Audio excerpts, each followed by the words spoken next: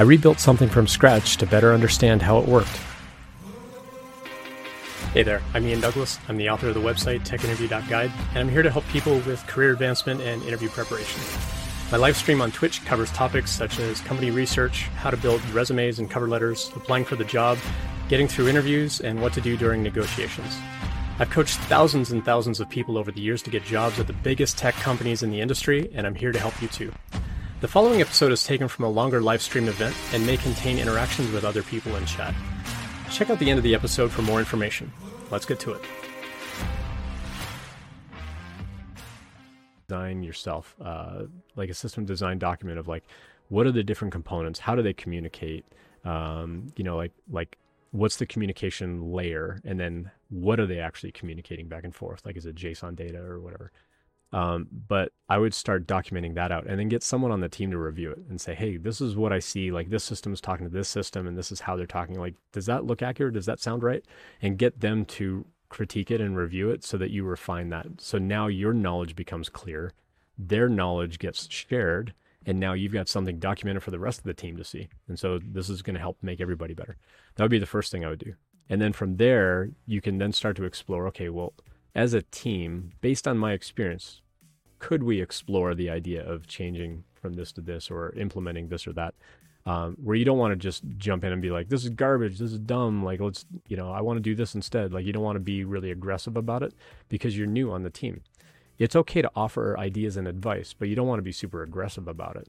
I think it's important to be able to share open opinions and ideas, but do it in a respectful way to where you're not like stomping on toes. Maybe they had a specific reason for doing it that way.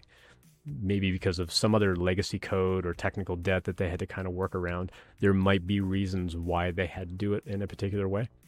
It doesn't mean that they're closed to changing it, but there might be reasons.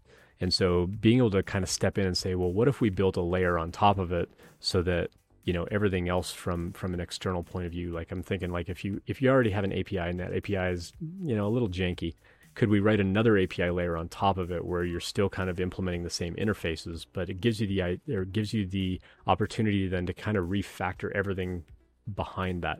So everybody else hitting that API still sees the same interface. So that doesn't change, but how that actually happens behind that can change. That could be one way to approach it. Now that does make more work, and there's an extra layer now of communication and latencies and whatever. So you will have to kind of talk to the team about what the implication of that is, but say, it's a temporary thing. It's only going to be for a couple of months. And then once we rewrite this thing, it'll be better. But you should feel comfortable enough on the team to be able to start offering those ideas. But again, you don't want to come across too aggressive of like, oh, this is garbage, we need to change this, or like, this is dumb, why are we doing it this way? You don't want to step on people's toes. You do need to be a little bit diplomatic about it. And I think just being really open and honest and say, hey, from my experience, we did it this way at a previous job and we found a 10% increase in blah, blah, blah. I think that's an important way to sort of communicate with the team and show them the value of it, and not just, hey, we should do it this way. Like, explain why. Like, why have you done it that way in the past? How did it make it better?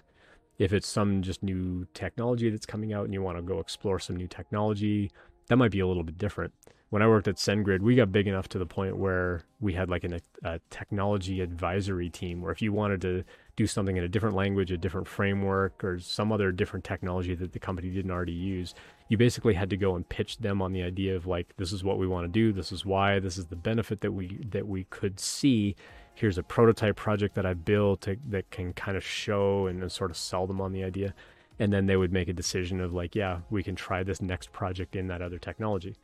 Not every company is going to be big enough for that kind of bureaucracy. But some companies are going to really hold and say, no, you have to use this language. You have to use this framework. And so that may not be able to change, but how you build out that code could change.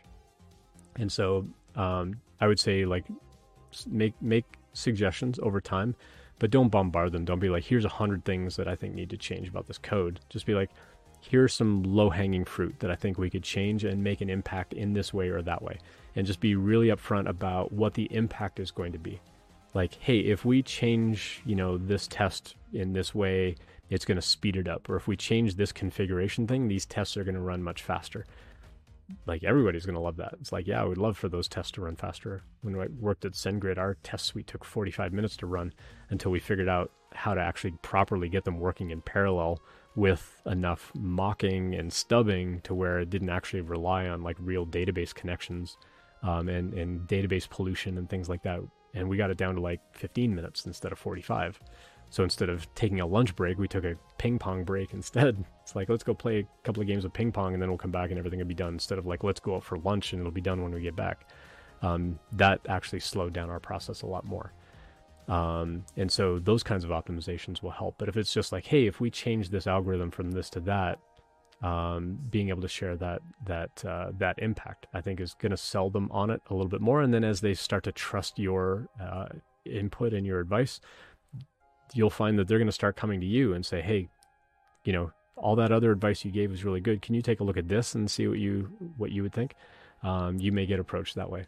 But I would start really small and just say like, hey, here are some small things that we could probably gradually improve. Or if it's something about a process, you should feel open enough on a team to start making those suggestions, but don't just kick down the door and be like, here's 1,000 things that, I hate about this code base. You gotta be a teammate about it and communicate well about it. Hopefully that's the kind of the theme of what you're looking for there, Dota.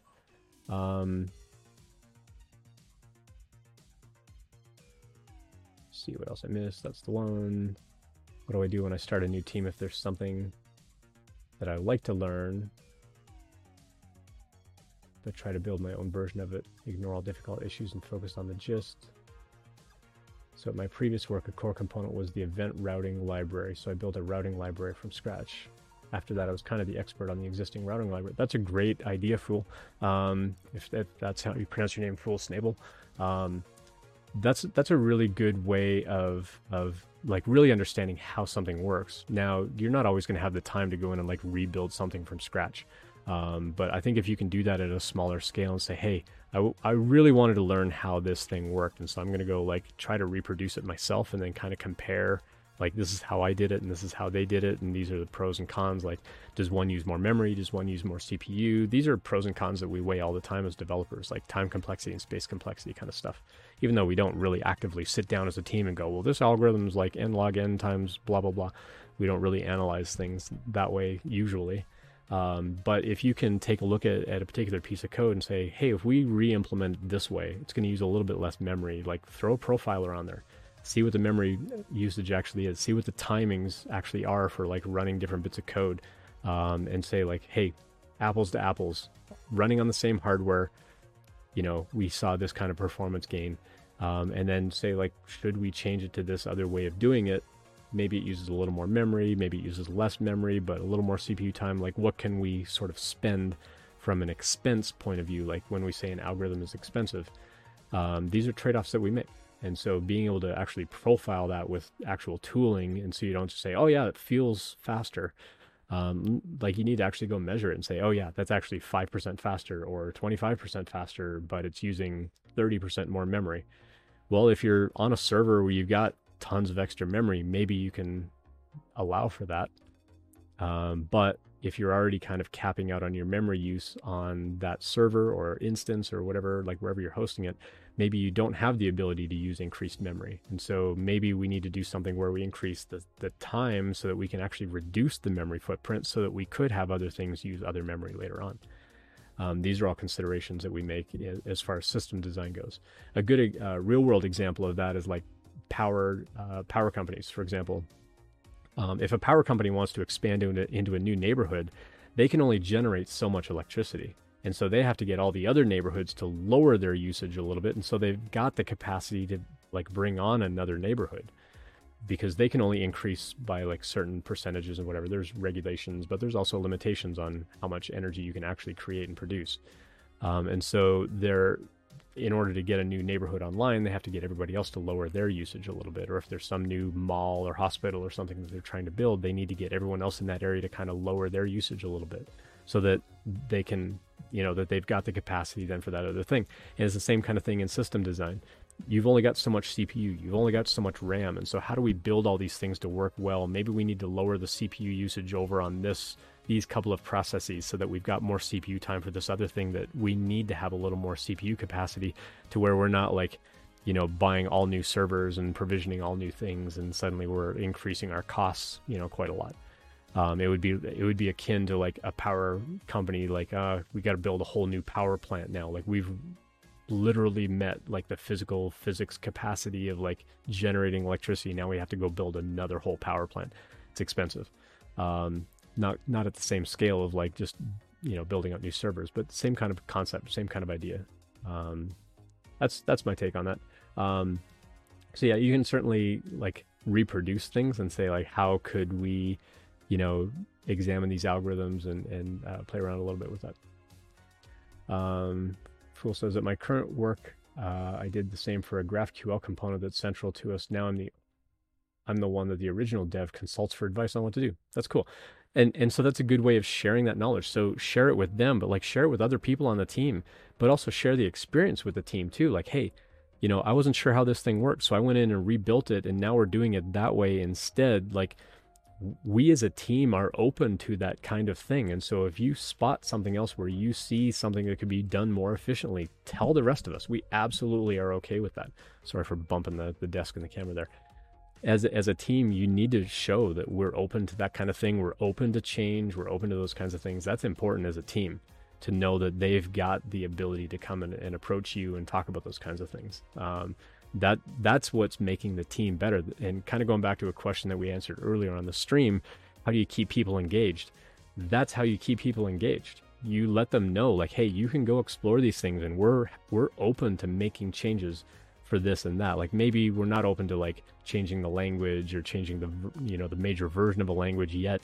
You know, maybe there are limitations there that have to be met for the time being, but down the road, we certainly want to explore those too. But if you see something that we could do a little bit better, we're open to that. That's absolutely vital on the team. That's how you're going to keep people engaged.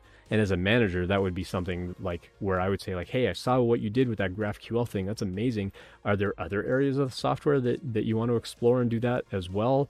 Or have you heard anyone else on the team talk about like, oh, I wish I could rebuild like this whole section or whatever? Like, maybe we need to start allocating time for that. If there's like some, you know, technical debt, as we call it, that we need to kind of clean up, that's going to make the team more efficient or better in some way to do some other thing.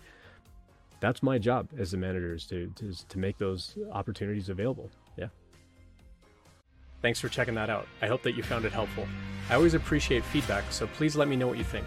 I appreciate any subscriptions, so please tell your friends and colleagues about it as well. Check out the website techinterview.guide for more information about when I'm live streaming and all of my free content.